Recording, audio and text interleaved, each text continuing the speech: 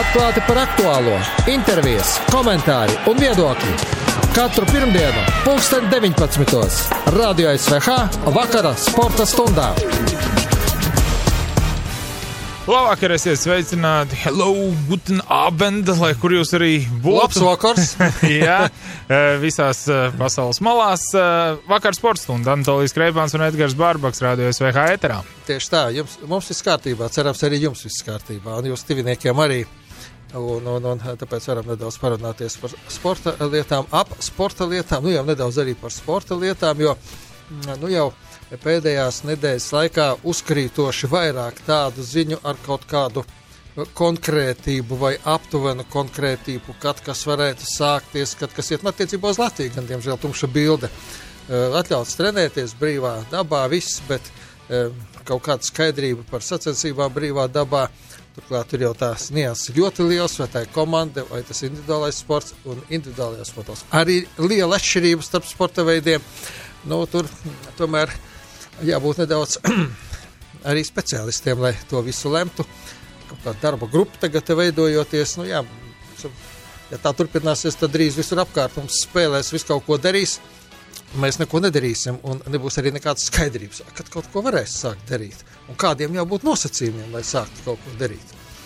Redzēsim. Es domāju, ka arī tas jau tuvākajā laikā. Cerēsim, ka tuvākajā laikā ieviesīsies kāda skaidrība. Ir jau vien nians. Tas nieku reiz apliecina to, ko es esmu daudz reizi teicis. Kas Latvijā vada sportu?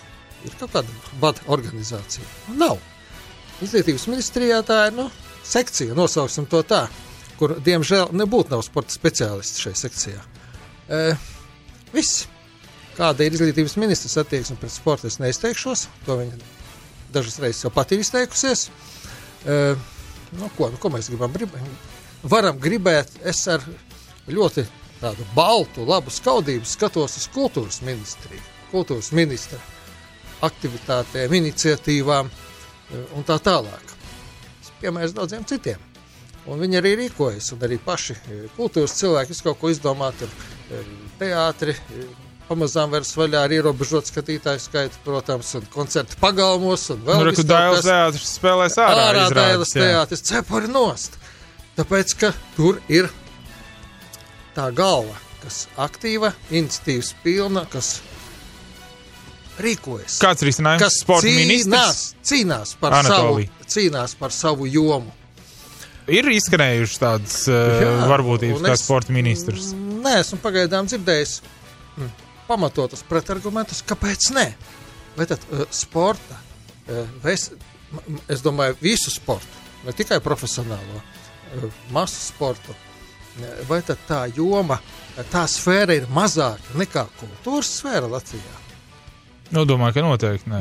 Protams, gan pēc iesaistītajiem, gan pēc apgrozījuma un tā tālāk. Tieši tā. Arī pēc nozīmes tautsaimniecībai, cik daudz tas ienes. Daudz jau saka, nav ļaunuma bez labuma. Mēs daudz ko atklājam, ka treneri ir ļoti radoši, daudz ir ļoti radoši treneri, kuri, protams, domāt arī šajos apstākļos visu kaut ko, vadītāji radoši. Pārliecināmies arī, ka ne visi tādi ir. Varbūt, ka tas būs kārtējais iemesls parunāt par to, tad kurš tad un kā tad to sportu kādam ir jāvada, nevar būt izglītība, zinātne, sports, 3 ļoti lielas sfēras zem viena jumta. Katrā savā... Tad beigās mēs nekur īsti neesam ar to. Jā, tieši tā. Labi, tas ir cits temats. Par to nav jādiskutē vakara sporta stundā. Tam ir citas pārraides un citi speciālisti, lai par to arī Bet sporta ministru noteikti uzaicināsim, ja tāds kādreiz būs, tad vakar sporta stundā uzreiz pēc apstiprināšanas, jā. Jā, protams, ka mēs parunāsim arī šodien piezvanīsim Liepājas Olimpisko centru, viņu kārta. Nedaudz iepazīsimies ar futbola klubu Ventspils jauno galveno treneri Viorelu Frunzi, bijušo Moldovas izlases uzbrucēju, kurš 2 no 3 Latvijas Moldovas izlases sastarpējās spēlēs ir piedalījies, vienā pat vārtus ir guvis pret mūsu izlasi, tā kā viņš stājies pie Ventspils komandas stūrs. Bijām viņa klienti, tā teikt. Vieni no, jā, es neceros, cik viņš izlasē iesicis kaut kur ap 10 vārdu. Viņš īpaši daudz nav spēlējis. Tad jebkurā gadījumā 10. daļu no visiem vārdiem viņš ir gūs pret Latviju. Jā, tā, protams, ka parunāsim par sporta karalieni vieglatlētiku. Tur arī ir pilnīgākā neskaidrība, kas un kā būs, ne tikai attiecībā uz Latviju, bet vispār. Rīgas maratonam zināms jaunais termiņš. Arī geto Grīziņkalnā. Tā nebūs, ka visu vasaru tur būs klusums. Kādas ir ieceras Raimondam Velbekam? Arī par to mēs parunāsim. Kas slēgs tos vārds vaļā piezīmēsim. Vēl par vairākām lietām, jo piemēram, interesants veidojums, manuprāt, top handbolā, jauns veidojums Baltijas handbola līgai vīriešiem. Protams, vienmēr var atrast mīnusus, bet vismaz pašreiz man tā uz papīra liekas, ka plusu ir vairāk. Par to mēs arī nedaudz parunāsim, un kāda tā līga varētu izskatīties šodien, ja rīt būtu jāspēlē. Tas ir 4 labākās komandas no Latvijas, no Igaunijas un no Lietuvas. Un ar prieku varam paziņot, ka vakar sports stundas nedēļas notikums šoreiz ir saistīts ar sportu. Ar vistiešāko sportu. Nedēļas notikums! Pirmā no futbola top līgām Vācijas Bundesliga sāk spēlēt. Nedaudz neierasti bija, protams, skatīties no Dortmundas stadiona, kas ir lielākais stadions Bundesligā, lielākajā Bundesligas stadionā, apmeklētāko jau 10 gadus futbola līgu pasaulē skatīties pie tukšām tribīnēm. Bet labāk tās futbols nekā nekāds. Jā, un arī ķelnē līdzjutēji bija salikuši uz krēsliem tur krekliņus, plakātus. Sākumā nevarēja saprast, kā skatītāji sanākuši. Nē, noformējums tāds bija krāsains. Jā, kaut kas varbūt ir jādomā arī televīzijas darbiniekiem, kā to kadru padarīt pievilcīgāk. Jau tās tribīnas cešas nerādīt, bet nevar neparādīt lielajā stadionā. Jā, jo tagad skaties, liekas, kas tā ir treniņa spēle, kaut kas noteikti ļoti nenopietnas, kas tur notiek. Jā, tā kā, viss ir sācies, un rīt Igaunija sāk spēlēt, šonedēļ arī Čehija sāk, un jaunedēļa Lietuva sāk savu čempionātu, un tuvākajā laikā maija beigas, jūnija sākums būs gan, cerams, ka būs gan Itālija, gan Spānija, gan Anglijas Premjerlīga, un protams, ka pamazām tā kustības, protams, ievērojot distances, ievērojot visus piesardzības pasākumus pirms spēles, pēc spēles un spēles laikā, un tas gan vairāk attiecas uz rezervistiem, uz oficiālajām personām, bet, tā teikt, ledus ir sakustējies nedaudz. Un ir skaidrība arī par Rīgas maratonu. Cik liela tā šobrīd var būt, tāda tā ir, mēs esam sazvanījuši Rīgas maratona galveno cilvēku, Aigaru Nordu. Sveiks, Aigar. Labvakar. Hello. Kaut kas mums pārtrūka tikko ar sakaru, tā izskatās. Tas zvani vēlreiz. Jā. Tā kā, vēlreiz pārcelts arī Liepājas rallijs, kā zināms, bija paredzēts jūlijā, tagad pārcelts atkal uz augustu. Jācer, ka tā būs tāda pēdējā pārcelšana. Latvijas izlases hokejisti ir sanākuši kopā un trenējas Meža parkā, protams, arī ievērojot, kā viņi gatavojas, vienkārši puišiem gribas satikties, gribas kopā padarboties, tas tāds iegūt pozitīvas emocijas, ir kam gatavoties. Jaunā sezona agrāk vai vēlāk, bet tomēr būs. Tagad esam sazvanījuši vēlreiz. Sveiks, Aigar. Sveiki. Tad pēdējie jaunumi jau tādi krietni konkrētāki par Rīgas maratonu. Jā, tieši tā. Esam nolēmuši, ka Rīgas maratons notiks, lai vai kas, tad notiek 10. 11. oktobrī. Jo praktiski sapratām, ka ilgāk mēs arī negribam un nevaram gaidīt rokas klēpī salikuši, kamēr mēs pilnībā tiksim vaļā no vīrusa. Tā kā, principā, maratons notiks, ja viss būs ierobežojumi atcelt, tad notiksies tieši tāpat, kā viņš noticis jebkur katru gadu, bet ja būs spēkā ierobežojumi, tad, loģiski viņš notiks ievērojušos ierobežojumus. Tā kā mēs pieļaujam visādas formas, kaut kādu hibrīdu starp fizisku maratonu, starp virtuālu maratonu, vai ja pavisam slikti viss būs, un ja tiešām vēl joprojām viss būs, tad arī neizslēdzam iespēju, ka viņš būs pilnībā virtuāls, arī tādu variantu mēs neizslēdzam. Tā kā, bet labā ziņa ir, ka būs, un visiem būs jākustās. Katrā ziņā arī vasarā arī visas treniņu programmas un vēl papildus pasākumus mēs arī plānojam, lai sezona būtu pilna un pilnvērtīga, jo praktiski, ja jau tā ir tā jaunā realitāte, ka mums jāpielāgojas visiem ar tam vīrusam, tad labāk viņam pielāgoties, nevis tagad vienkārši gaidīt akli, kamēr mums kaut ko atļaus darīt. Ja. Nu, tieši tā, un es tomēr pieļauju, ka ik pa laikam kāds var būt ar to vīrusu noķers vēl arī pēc pusgada, pēc gada, varbūt pēc 2 gadiem, bet tas jau nenozīmē, ka visu laiku visam jāstāv. Jā, tieši tā. Un arī, es nezinu, cik vērojāt, bet principā sestdien, svētdien, kā veltījums Rīgas maratonam, pusi Rīga kustējās, katrs atsevišķi, protams, ka jā, un pat es pa savam ievēroju distanci, bet es pats biju no rīta 7:30 aizskrējis līdz piemineklim, brīvības piemineklim, kur bija jābūt startam, un pilsēta kustējās, un kurēs, bet skraidīja. Jā, bildi redzēju, diezgan tukšs gan izskatījās tajā brīdī vēl, bet daudz jau, zin kā, tomēr, sagatavoties maratonam, tas nav 2 nedēļu pasākums. Daudz bija gatavojušies ļoti mērķtiecīgi tieši, lai Rīgā izskrietu, tad bija jāliek lietā kaut kur tas iekrātais potenciāls. Tieši tā, bet tie, kas ir pieteikušies jau saulēcīgi, tiem tur viss paliek spēkā, vai ne? Jā, tagad... Tie, kas faktiski pieteicās, lielākā daļa jau arī skrējuši, nosīt virtuālo maratonu tagad jau, jā, bet tagad, ko mēs saņemam, tad viņiem ir opcijas vainu, lai šī reģistrācija paliek spēkā uz oktobru vai pārcelt līdz 2021. gadu uzdāvināt kādam savam draugam. Un tas, ko mēs redzam patreiz no datiem, ka tomēr lielākā daļa izvēlas skriet oktobrī Rīgā. Un laikam jau tieši tāpēc arī, ka tas būs tomēr īpašs maratons, 30. jubilejas Rīgas maratons, un tā tomēr būs gan īpašs notikums, gan arī īpašs medaļa, ko mēs vēl plānojam palaist publiskiem.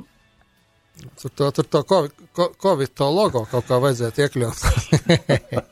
Lai paliek par piemiņu. Jā, tieši tā. Lai kā viņš negribēja, mēs tik un tā skrējām. Jā. Kā izskatās ar cilvēkiem, parasti mēs to vienmēr cenšamies uzzināt to ciparu, un jūs arī viņi sakat, cik tad ir pieteikušies, kā šobrīd ir ar to reģistrāciju, cik tūkstoši tur ir?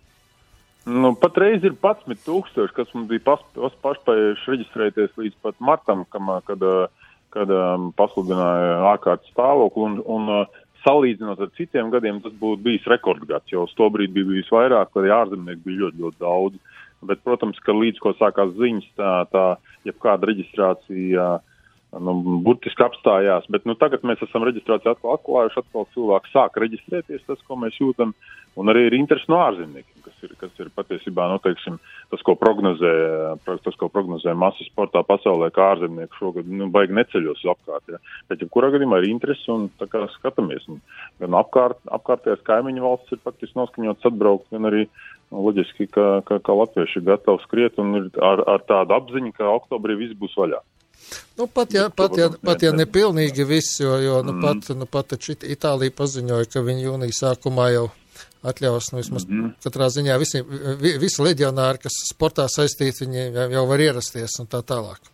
Jā, bet rēķinamies tad road running, jeb šoseis skrējienos, ja pus pasaules ar uz to, ka uz rudeni būs vaļā, jo mēs paskatāmies visi lielākie pasaules top maratoni ir, tagad, principā, plānojās septembrī, oktobrī, dažu nedēļas nogaļu garumā, būs visi sākot no Čikāgas līdz Londonai, Bostonai un tā skaitā Rīgai, Parīzei un tā tālāk. Viss ir praktiski burtiski pieblīvēts, kāds tas rudens iztīsies, viņš būs jocīgākais gads vieglietīgas vēsturē, visticamāk, un noteikti. Daudz sporta veidu vēsturē noteikti tā būs.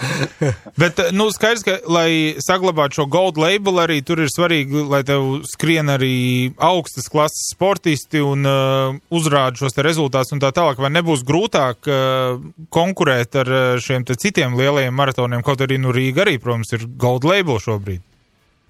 Patiesībā mums tieši bija burtiski aizvakarā saruna ar tieši Starptautisko Vieglietīgas federāciju par šo situāciju, kur piedalījās visu lielo maratonu organizatoru, un ir skaidrs, ka nav iespējams šādos apstākļos izpildīt šos te nosacījumus. Vēl jau vairāk, kad mēs paskatāmies, tad augstu līmeņa atlētiem jau arī nav iespējas ne trenēties, ne treniņu nometnes, viņiem ir ne tam līdzīgi. Tā kā praktiski viss šī sistēma šogad ir sastingus, viņi ir iesaldēti, teiksim tā, ja. Attiecīgi nav vēl pat skaidri, kādi būs kritēriji, lai noteikti kaut kādas kvalitātes zīmes uz nākamo gadu, un tad netiek izslēgt iespēja, ka vispār visa šī sistēma tiek iesaldēta un attiecīgi neatkarīgi no tā, kāda atlēta pie mums skrien vai neskrien, vai mēs izpildam vai neizpildam nosacījumus, kad tieši tādā pandēmijas laikā, kā visticamāk, kad visi lielie maratoni saglabās savu statusu arī uz nākamo gadu. Protams, tās vēl ir arī tikai spekulācijas, jo nav saprotams, kas notiks gadu otrajā pusē, bet pat ja būs šī sarežģītā situācija, jebkurā gadījumā, mēs joprojām plānojam, kad mēs gribam atvest uz Rīgu, ja skrējiens notiksies, tad lai ir pāris vismaz zvaigznes, kas šeit Rīga varētu noskriet. Un galā mums joprojām ir vienošanās ar Ļeņu Prokopčuku, ka viņi varētu skriet Rīgā. Un mēs šo te savstarpējo solījumu, ka viņi varētu skriet Rīgā, mēs joprojām gribētu realizēt. Un īpaši jau jubilejas maratonā. Tā kā nav izslēgts arī, kad tādā veidā tas notiksies. Tā kā skatīsimies.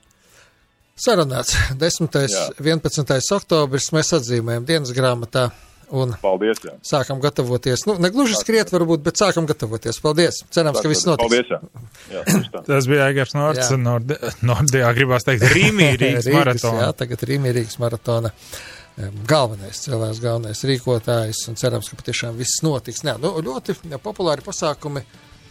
Cik gadus jau? Rīzinkalnā, vai ne? Lieto. Ne tikai streetballs, lieliska bāze, sakopta apkārtne un tā tālāk. Un es zinu, ka daudzi, kas individuāli trenējās, kas varēja kaut ko darīt, to, ko drīkstēja braukt, tad trenažierus izmantot un vēl kaut ko. Es nedomāju tagad, bet arī pagājušajā vasarā. Un tā tālāk. Mēs Raimondu Elbekānu sazvanīsim un mēģināsim uzzināt, kādas ir iespējas un ko viņi domā tomēr šovasar, protams, atļautā robežās, nekā citādi, kaut ko sarīkot tomēr. Tomēr līdz 9. datumam atgādināšu vēl tomēr tā ārkārtējā situācija, un pēc tam jau varētu kaut kādi būt, varbūt valdības līmenī atļaujas rīkot sacensības brīvā dabā, kā tas pieņemsim. Dažās citās valstīs jau ir pieņemts, vai arī tiks pieņemts, teiksim, no 1. jūnija, kur no 3. jūnija, kur varbūt no 1. septembra tikai arī tādi varianti ir. Pagaidām mums Raimonds neatbild, bet galu galā mēs jau varam pamainīt pēc kādas pauzītes arī secību, kam mēs tagad zvanām. Mēs zvanām tagad viens mūsu trenerim, es tā saprotu. Jā, atgādināšu, Viorels Frunze ir komandas galvenais treneris, vēl nesen pats futbolists, ļoti labs spēlētājs, Moldovas izlases uzbrucējs, augumā ražens, 1,90 m, kā treneris jauns, 40 gadi viņam, nedaudz pāri. Tā, ka mēs ar viņu parunāsim, protams, saruna būs krieviski, pēc tam mēs pārtulkosim, izstāstīsim. Vismaz, tā kā mums vēl par Ventspils kluba gatavošanos, par spēlētājiem mēs vēl neesam pagaidām runājuši, un tad mēs nākamā nedēļa vēl varētu uz Liepāju. Tā kā esam sazvanījušies. Добрый вечер, тренер. Добрый вечер. Недавно закончилась тренировка у вас сегодня. В каком настроении в этой ситуации находится команда? Команда находится в хорошем настроении, потому что все соскучились уже по тренировкам, все соскучились по своей работе, и осталось нам самая малость узнать, когда начнется чемпионат, и уже наконец-то, чтобы мы начали чемпионат, начали играть в футбол и приносить радость болельщикам футбола. Так получилось, что ваше знакомство с латвийским футболом, с высшей лигой затянулось. На уровне сборных вы играли и гол нам забили. А представление о высшем дивизионе, футбольном дивизионе Латвии у вас на сегодняшний момент какое имеется? На сегодняшний момент я думаю, что чемпионат Латвии – это чемпионат, который может прогрессировать, который находится, мне кажется, на хорошем уровне. Допустим, те же результаты, которые показали в прошлом году и Рига, и Вентспилс. По-моему, Рига была в шаге от группы. Да. Вентспилс тоже прошел в 3-й раунд Лиги Европы. Это показатель хорошего чемпионата. Всегда же судят уровень чемпионата, судят по командам, которые играют в Лиге Чемпионов, в Лиге Европы. Поэтому я думаю, что уровень чемпионата на хорошем счету, и И здесь тот чемпионат, который можно и для молодых трамплин какой-то, чтобы уехать куда-то дальше в Европу, какие-то более сильные чемпионаты. Ну, а так, думаю, что чемпионат интересный будет. Вы уже, команда однажды уже была готова выйти на поле и начать чемпионат. А сколько времени сейчас вам, кажется, требуется, чтобы, вот вы сказали, команда готова, мы можем начинать? Или уже завтра можно идти играть? Ну, понятно, здесь никто, я думаю, ни один тренер не может сказать, что завтра мы можем начать чемпионат, потому что первый этап, который был на сборах, который мы знали определенную дату, что мы начинаем такого-то числа, должны были начать 15 марта. Мы к этой дате и готовились, где-то планировали это все. Сейчас чуть-чуть другая ситуация. Да, понятно, вот сейчас, допустим, уже если форсировать что-то, но я думаю, что 3 недели, месяц хватит для того, чтобы подготовить более или менее, понятно, не на 100%, но подготовить команду к началу чемпионата можно за месяц. Но не на 100%. Какая ситуация с легионерами? Потому что состав Вентспилса, ну, по крайней мере, на бумаге выглядит достаточно солидный. Потому что у некоторых клубов кто-то приехал, кто-то не приехал, кто-то не уехал. Ну, вы знаете, что касается бумаги и рассчитывать статистику, пока не тяжело. Это все нужно доказывать на поле, в игре, и этим мы будем стараться. Да, что самое главное – это игра. Мы для этого и готовимся, что не имеет значения, что у нас или много легионеров, или мало. Все зависит от командного духа, командного настроя, от того, что команда понимает, что хочет тренер. И, наверное, это намного важнее. Зарубежные игроки-легионеры все на месте уже? Да, у нас все на месте, мы тренируемся, да, пока без контакта, без футбола, без какой-то, соблюдаем меры, которые есть, 2 метра. Ну, уже хоть что-то, хоть не сидим дома в карантине, это уже главное, потому что тяжело сидеть в квартире, и, ну, это тяжело. Особенно для людей, которые всю жизнь занимались спортом, и без этого тяжело. Хорошо, спасибо. Надеемся скоро увидеть на поле и вас, и команду. Спасибо. Спасибо вам также, да, спасибо. Viorēls Frunze, tas bija Moldovas bijušais futbolists, izlases futbola kluba Ventspils treneris. Jā, nu, Ventspilsnieki gatavojas, jā, nu jau, kā saka, ievērojot visus tos noteikumus, jā, kas ir nepieciešami. Visi leģionāri ir uz vietas, neviens nekur nav aizbraucis, visi palika, tā kā tādā ziņā Ventspilsniekiem varbūt diezgan unikāla pat situācija, man šķiet, salīdzinot ar citām komandām, un, protams, ka ar bumbām jau komanda darbojas, un treneris par Latvijas virslīgu diezgan atzinīgi izteicās, ko, nu, protams, viņš zina tik daudz, cik viņš redzēja pagājuši gadu un sekoja mūsu klubiem Eiropas kausos, un tiešām bija sekmīgs sniegums, tā kā tas jau liecina par līgu, laba izaugsme jaunajiem spēlētājiem, laba vieta, kur startēt un apliecināt sevi, parādīt sevi, lai tev pamana arī Eiropā, tas arī uz leģionāriem attiecas, kas šurp atbrauc. Nu, un kā būs, to redzēs. Un, interesanti, jā, jautāja, kad komanda varētu iet laukumā, un patiesībā tā tas arī ir. Diezgan tomēr ilgs tas termiņš ir, mēnesis. Jo redz, Norvēģi bija gatavi, viņiem valdība būtu ļausi sākt spēlēt maija beigās, jūnija sākumā. Bet vēl nebija, kamēr Norvēģijā pieņems tas lēmums. Mēs toreiz ar Jānu Ikaunieku runājām telefoniski, viņš Strāmstad komandā spēlēs no Drāmenes šo sezonu. Un viņš teica, ka nē, klubi savā starpā jau vienojās, ka mēs labāk 2 nedēļas sāksim vēlāk, bet lai mēs varam aizvedīt, vismaz pāris pārbaudas spēles, kaut vai savā starpā.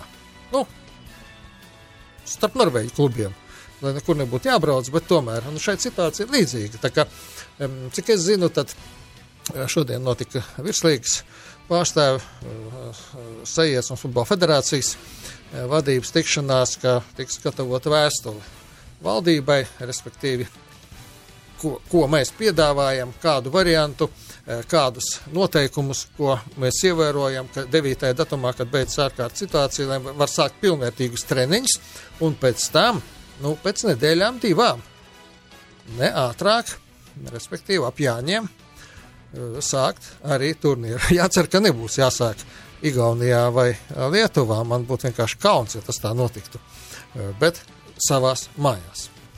Nu, man interesē, protams, arī tas risinājums un algoritms tam, ka tā ir super liela taču iespēja, ka kādam šo vīrusu atklāja. Kas notiek pēc tam ar komandu? Vai visa ir karantīnā? Tagad notiek. Telnē bija, Spānijā bija, vēl kaut kur bija. Nē.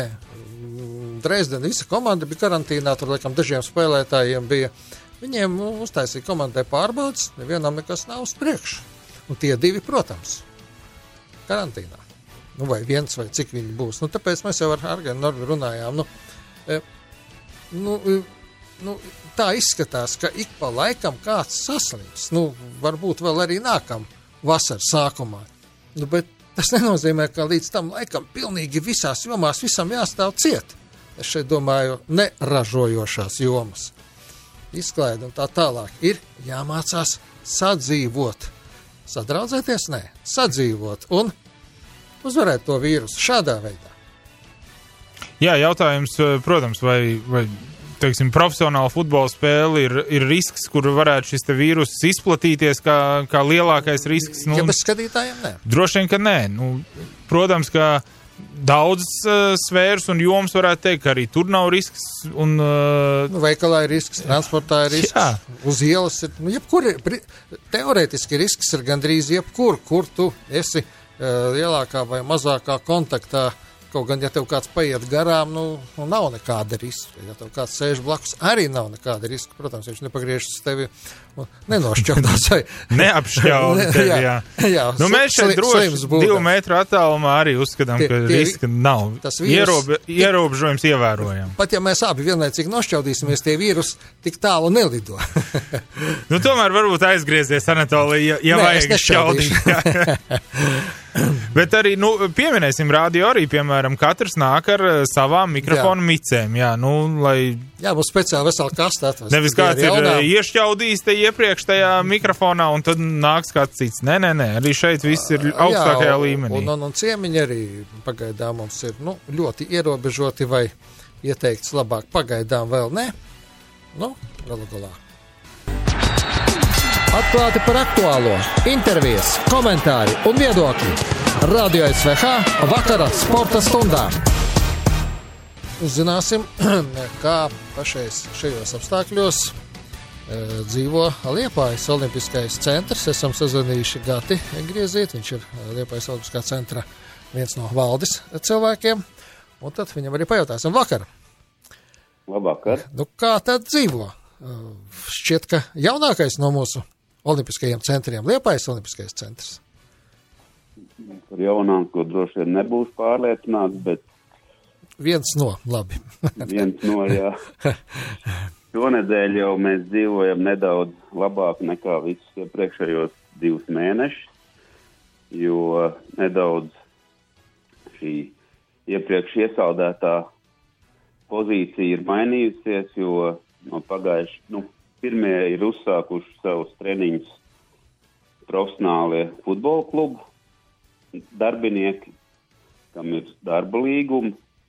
Pagājušajā nedēļā esam atvēruši tenis halli, kur sporta specifikas dēļ ir visvieglāk ievērot šos noteikumus. Un savukārt šonedēļ pakāpeniski vērsim vaļā gan ieklētikas manēžu, gan arī pašu Olimpisko centru. Bet, protams, ievērtojot visus noteiktos ierobežojumus. Jums tā saimniecība ir diezgan liela, kas ietilpst tajā Olimpiskajā centrā, un tur jau darbiniekiem būs noteikti jāskatās, jāsako, lai viss notiek tā, kā drīkst notikt. Jā, protams, mēs maksimāli cenšamies ievērot visus noteiktos ierobežojumus, un tāpēc... Lūdzam arī visus tos, kas nāk par mūsu Olimpiskā centra durvīm iekšā, arī ņemt to visu vērā un censties tāpatās ievērot kā jebkurā citā vietā. Kamēr bija viss ciet, kamēr bija tā piespiedu pauze, ko tad jūs darījāt? Kas, zinu, viens no, man liekas, Jelgavnieks stāstīja, viņi viegli kosmētisko remontu veic. Jums tas droši vien nebija aktuāli vēl, bet tomēr. Protams, mēs tieši šajā tehniskajā ziņā izmantojam šo dīkstāvus laiku un jebkurā no infrastruktūrām esam veikuši un joprojām veicam arī baseinā un spā lielākus būvnieciskos darbus, jo būtu grēks neizmantot šo laiku šādai funkcijai. Bet, protams, jaunākajās infrastruktūrās tas nebija nepieciešams, un to mēs gaidījām tikai, lai kāds atļautu atvērt durvis. Noteikti arī tie, kas apmeklē Olimpisko centru, es domāju, gan par profesionāliem sportistiem, par futbola komandu nerunāsim, bet arī tie, kas regulāri nāk bērnu sporta skolu, kas trenēs, tie arī noteikti visi ir nocietušies kaut ko darīt.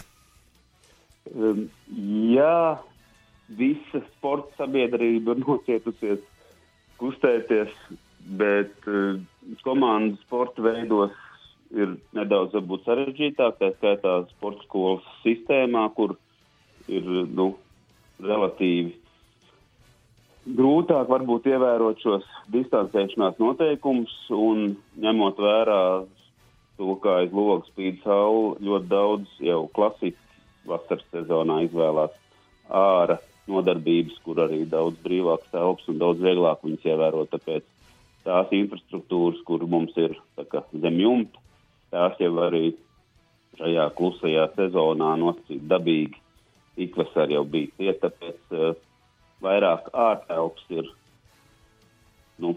izmantojams šobrīd, protams, arī ir drošāk. Protams, tur arī drošāk. Labi, paldies, lai kustība Liepājas Olimpiskā centra sporta būvēs kļūst arvien raitāka. Paldies. Paldies jums par stāstījumu. Guntis Griezītis. Gatis Griezītis. Jo, atvainojos, Gatis Griezītis, Liepājas Olimpiskā centra valdes pārstāvs, valdes loceklis. Jā, nākam pirmdien mēs uz Daugavpili piezvanīsim. Vienīgais Olimpiskais centrs, kuram mēs vēl neesam pagaidām zvanījuši. Tu, cik es zinu, arī nedaudz kustība jau ir sākusies, vismaz Facebook mājaslapā viņi jau bija ielikuši sporta skolas futbolisti arī. Tik tālu viens no otra atrodoties, viņi droši vien nekad nav trenējušies, bet neko darīt, jāievēro. Kustība ir sākusies arī sporta skolās, vismaz es par Jūglas sporta skolu vairāk varu izteikties kā vecāks, šajā gadījumā, tur ir opcijas, ka var joprojām trenēties attālināt, kur treneri atsūta uzdevumu grafiku, kas tev ir jāpild, un treniņu plānu individuāli katrai komandas dalībniecei vai dalībniekam, bet ir jau no šīs nedēļas arī pieejami treniņi arī klātienē, tad skatās, kā sakomplektēt grupas, lai nav cilvēku par daudz, mazāk laika, nav dušas, piemēram, pēc treniņa, vairāk laika dezinfekcijai. Telpās laikam līdz 3 stundām, bija nodarbība atļauta. Jā, bet sporta skolās tas tā droši vien parasti 3 stundas vēl neviens netrenējās. Protams. Tur neskas ir jāizdara iepriekšējā spēlē, lai treneris uzlikt 3 stundas treniņu. Jā. Jā, par vieglatlētiku vajadzētu parunāt, vai ne? Piezvanīsim Vieglatlētikas savienības prezidentam Ārnim Lakšdiņam, jo te jau gan televīzijā vairāk sižeti bijuši, gan vis kaut kur citur varēja lasīt, ka, vieglatlēti arī tādā savā ziņā neziņā, ko darīt. Jā, it kā individuālais sporta veids, tur ir trenējies, bet arī individuālajā sporta veidā nepieciešams sacensības, lai kaut kam sagatavotos un, gribas jau arī kaut kur piedalīties.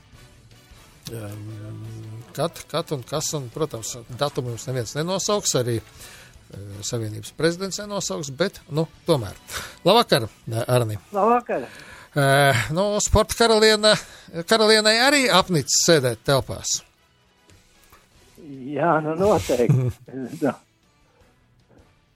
Vai kaut kādi provizoriskas runas vismaz, tādā cerību līmenī, kad varētu kaut kas pamazām sākties. Mēs šeit ar bijušajiem vieglatlētiem reiz runājot, tā smējāmies, ka varētu sarīkot, ceturtdienas sacensības tikai lekšanā, piekdien tikai mešana disciplīnās. Redz, jau puse programmas gandrīz izpildīta. Jā, taisnība, Anatolija, ka tā varētu, bet atbildot uz to jautājumu, man liekas, būtu vispirms jāmin, kad šo trešdienu ir speciālās darba grupas sēde, izglītības ministrija kopā ar Saeimas apakškomisiju rīko to sēdi, lai risinātu jautājumu, kādā veidā tad sacensību sezonu varētu atsākties. Un arī šai darba grupā ir iekļauts mūsu ģenerālsekretārs Dmitrijs Miļkevičs un ir vismaz kaut kāds sākums, teiksim, diskusijām, jo kaimiņu valstīs jau mazliet tālāk ir tikuši uz priekšu. Nu, tas gan Somija, gan Igaunija, gan Lietuva vairāk jau runāt par sacensību organizēšanu, bet mēs pašlaik tiešām gaidām, teiksim, valsts to oficiālo nostāju. Nu jā, kamēr tāda nav, tikmēr jau neko nevar plānot. Jā, nu mēs tā līdzīgi kā Anatolijā minēja, mēs arī jau gan ar Mārķu Strobinderu, mūsu vecāko treneri, galveno treneri, esam runājuši par to, ka var sacensības, teiksim, rīkot, nu, piemēram, šķēpmešanā, tad ievērojot to 25 cilvēku skaitu klātesamību, teiksim, tad sadalīt grupās, nu, profesionālie sportisti, kas ir pārstāv Lietuvu, Latviju, Igauniju, tie varbūt tās šobrīd bez problēmām ierasties, pārējiem varbūt tās būtu problemātiskāk, bet mums jau tagad šī ir tā sezona tāda, ka lūšu kauss, nu pat jau, kā saka, vajadzēja visam notikt. Tad ir Ventspils kauss, pēc tam mums ir arī Tals kauss izcīņa, tad šīs šķēpmešanas tradīcijas, teiksim, jau mums ir ļoti stipras un tās sacensības jau bija ieplānotas un arī, teiksim, finansiāli nodrošināts. Tā kā, protams, tas ir liels trieciens visiem tiem, kas gatavojās nopietni. Tas, ka puikas un meitenes un visi pārējie gatavojās, to var apliecināt. Viss jau neviens nav plint krūmos metis, bet nu, oficiāli, teiksim, mums ir jāgaida. Nu, Pasaules tā Vieglatlētikas savienība, kā viņi tagad sauc, nu, viņi atvēlējuši augustā pāris dienas nacionālajiem čempionātiem, bet tas jau arī, protams, laikam ir stipri individuāli, kā nu kurā valstī un atkarībā no situācijas. Jā, tieši tā. Nu, pašlaik tāds provizorisks pieņēmums ir. Mēs esam ciešā kontaktā gan ar savām jumta organizācijām, gan Eiropā, gan pasaulē. Tāpatās arī pasaules vieglatlētikas prezidents. Es esmu kontaktā, nu, šī, teiksim, skumjā brīdī, kad mums Jānis Lūss aizgāja, viņš izteica personīgi, kā saka, līdzjūtību gan ģimenei, gan arī visai vieglatlētikas saimē Latvijā, un arī, protams, vienmēr neaizmirst pajautāt, kā mums iet ar nacionālā vai Daugavas stadiona rekonstrukciju. Tā kā esam kontaktā un attiecībā uz to čempionātu, jā, viss tās nedēļas ir iezīmēts, bet kā tas notiks, nu, par to mums tikai vēl ir jāzīmē. Jā, tā kā tā ideja daudziem patika patiesībā. Mēs pasmējāmies, bet patika. Skriešana, lekšana, mešana var sadalīt pa dienām, un nu, mešana un lekšana disciplīnās tur ievērotos noteikumus nav nekāda problēma. Skriešana nedaudz sarežģītāk, jo, nu, kurš tad tev skries 2 metru attālumā viens no otra, teiksim, 800 metru distancē, jā? Nu, tieši tā, jā, protams, bet, nu, ar mūsu tradicionālo to šķēpmešanu tāpat kā jau mēs skatāmies, ka Somijā kalendārs to pamazām un visi gatavojās, un arī, ja mēs, kā saka, redzam, kad jau arī pasaules vadošie atlēti ir jau izteikuši vēlmi piedalīties, ja tādas sacensības būs, teiksim, Pāvā Nurmī kauss vai kāds cits, tad noteikti, ko mēs varam prognozēt, ka, ja ir šie ierobežojumi, tad, protams, mūsu sportistiem nav arī varbūt viegli pieteikties un vienkārši startēt, jo tā vēlme no visiem pasaules labākajiem atlētiem piedalīties sacensībās droši vien ir liela. Tieši tā. Paldies! Cerams, ka drīz mēs ar Sporta karalieni tiksimies klātienē. Jā, noteikti. Paldies. Jā, nu, tieši tā. Es domāju, pēc 9. jūnija, pēc 10. tas ir ļoti laba ziņa par to darba grupu. Es dzirdēju, ka tāda būs, bet tas jau trešdienas sanāk. Un tur arī profesionāli sporta cilvēki, Dmitrijs Miļkevičs, domāju, ka arī no citiem sporta veidiem. Tas ir ļoti labi. Tas tāds ļoti labs solis. Gaidīsim ziņas. labas ziņas un, protams, neaizmirsīsim vienu. Lai ko atļautu, lai kā atļautu, nedarīsim paši sev pāri. Ievērosim tos noteikumus, kādi ir jāievēro, trenējoties un rīkojot sacensības un piedaloties tajās. Vieglatlētikas laikam tās par kalendāru šeit arī prezidents runāja. Viens notikums, par ko mēs runājām jau sākumā kalendārā, ir iezīmēts Rīgas maratons. Tātad skaidrs, ka, es domāju, ka viss, teiksim tā, grandiozākais un masveidīgākais pilnīgi noteikti vieglatlētikas pasākums šajā gadā tas būs. Ne tikai vieglatlētikas iespējams. Redzēsim, kā tur ar Dziesmu svētki nav šogad, redzēsim, kā ar motokross būs ar ķegumu, augustā. Tur tomēr arī tās masveidīgas pasākums. Paskatīsimies, jo katrā ziņā jau pamazām motoriem tā kustība notiek. Tur autosacīkstes, individuāli braucot Bauskā jau ir notikušas. Spidvejs tie jau bija uz Igauniju uz treniņu aizbraukuši.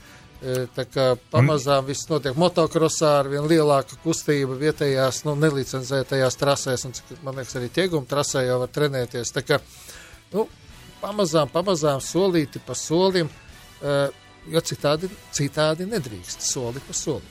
Jā, par autosportu, protams, ja vien ir kāda iespēja piedalīties, tad kurš tur bija, protams, pirmajās rindās? Reinis Nitišs. jā, bet tik viņi mainīja to sacensību nolikumu. Tāpēc, ka stipras lietas. Jā, lietas tur mazliet izjauts, jā. Viņš nemaz neuzzināja, ka viņš ir pirmais. Labi, uzzināt pēc pāris stundām. No sporta ziņā. Jā, mēs vēl pamēģināsim varbūt Raimondam uzzvanīt. Ja neizdosies, tad vēl mums, neesam vēl pieminējuši, ka Jūrmalā, diemžēl, sieviešu tenisa turnīrs nenotiks. Bet, paņemsim pauzīt, un tad pamēģināsim sazvanīt Geto. Jā, un par jauno Baltijas handbola līgas formātu es arī gribu izstāstīt, un kas man liekas tur pozitīvs. Atklāti par aktuālo, intervijas, komentāri un viedokļi. Radio SVH vakara sporta stundā. Jā, parunāsim arī par Grīziņkalnu. Sveiks, Raimond! Paldies, ka atzvanīji! Sveicināti! Jā, prieks dzirdēt. Tad īsi un konkrēti. Labi, kad slēgs vaļā Raimonds Elbakjans vārtus geto basketam un pārējiem geto sportiem? Kad tu svinēji savu dzimšanas dienu? Tev bija pagājuša nedēļa, apsveicam ar pagājušo dzimšanas dienu, bet redz tā sanāk, ka šoreiz līdz ar tavu dzimšanas dienu sezonu netika atvērta. Zinām iemeslu dēļ. Jā, zinām iemeslu dēļ. Jāteic, ka, protams, daudz foršāk ir dzimšanas dienu svinēt 13. maijā kopā ar visiem jauniešiem un visiem cilvēkiem, bet es domāju, ka sezona mums šajā gadā, es nezinu, kā būs, vai viņi varēs fiziski vispār sākties tā, kā mēs to kādreiz atceramies, jo kamēr būs šī 2 metru distance, neviens jau tāds sporta veids un nekas jau īsti nevar notikt, kontakts sporta veids, Līdz ar to viena lieta ir atvērt vārtus un tur notiks treniņi un jau šobrīd notiek kaut kāda daļa, bet tas ir tā, kad ir treneris, viņš ir parakstījis, ka viņš uzņemās šo te ievērot iekšējās kārtības noteikumus, un šajā nedēļā tur pirmās grupas sāka treniņus, bet tā tiek izmantot vienkārši kā pašvaldības infrastruktūra, kurā ir šīs iespējas un infrastruktūra attiecīgā, Bet kā Geto Games, kā pasākums, šobrīd mēs aktīvi strādājam pie, mums ir tāds Run for Fun projekts, mums ir Run for Fun, Ride for Fun, un Walk for Fun, un mēs iesaistam... Skriešana, iešana, braukšana. Jā, skriešana, iešana, braukšana, un iesaistam, viņi tātad veic šīs distances, tad viņi taisa screenshot, sūta savu rezultātu, tad viņiem ir kopvērtējums, labākajiem ir balvas, un, mēs cenšamies tomēr šo sportisko garu uzturēt mūsu auditorijas vidū. Un arī basketbolā un futbolā šobrīd sāksies tāda tā kā challenge, kur viņiem būs noteikti uzdevumi, un tad jaunieši tur sacentīsies savā starpā. Bet tas viss ir pa vienam, tur nav nekādas komandas spēles un tā tālāk.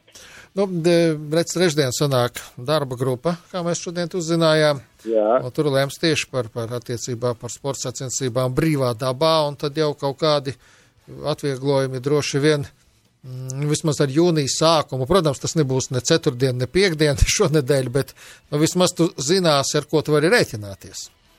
Jā, tik līdz būs.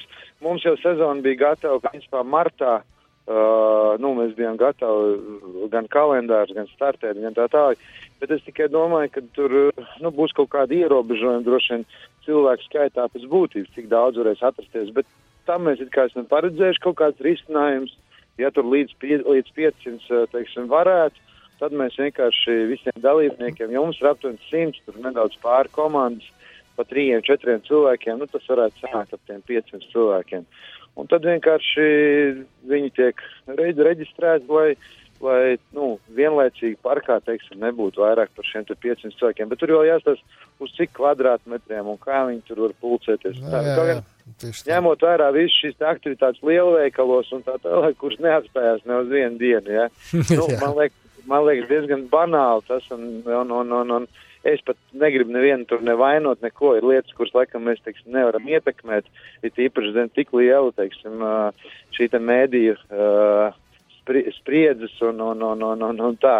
Tā kā šoreiz mēs izvēlamies strādāt pie nepadarītajiem darbiem un pie jaunām idejām, kā, piemēram, tur e-sports, ko mēs pamēģinājām, un arī ļoti interesanti mums pašiem ir, un redzam, ka liela auditorija jaunieši atsaucās.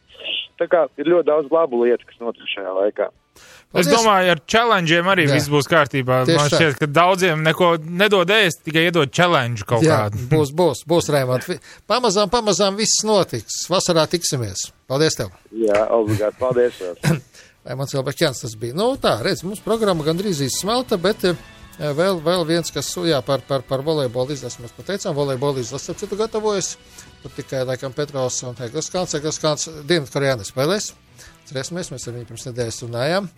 Tā kā starp tiem 7 viņš tur netika, bet nav jau teicis, ka tas ir slikti. Viņš arī neteica, ka tas viņam vienīgais variants. Viņš teica, tas ir viens no variantiem. Un nav tas primārais variants, teiksim tā.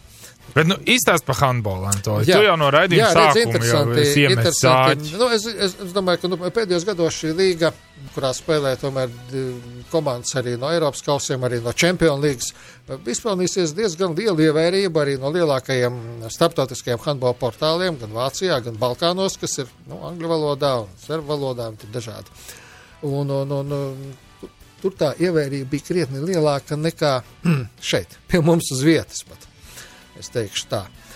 Un tagad 3 Baltijas valstu handbola federācijas nolēma kaut ko līdzīgu Adrijas līgai rīkot.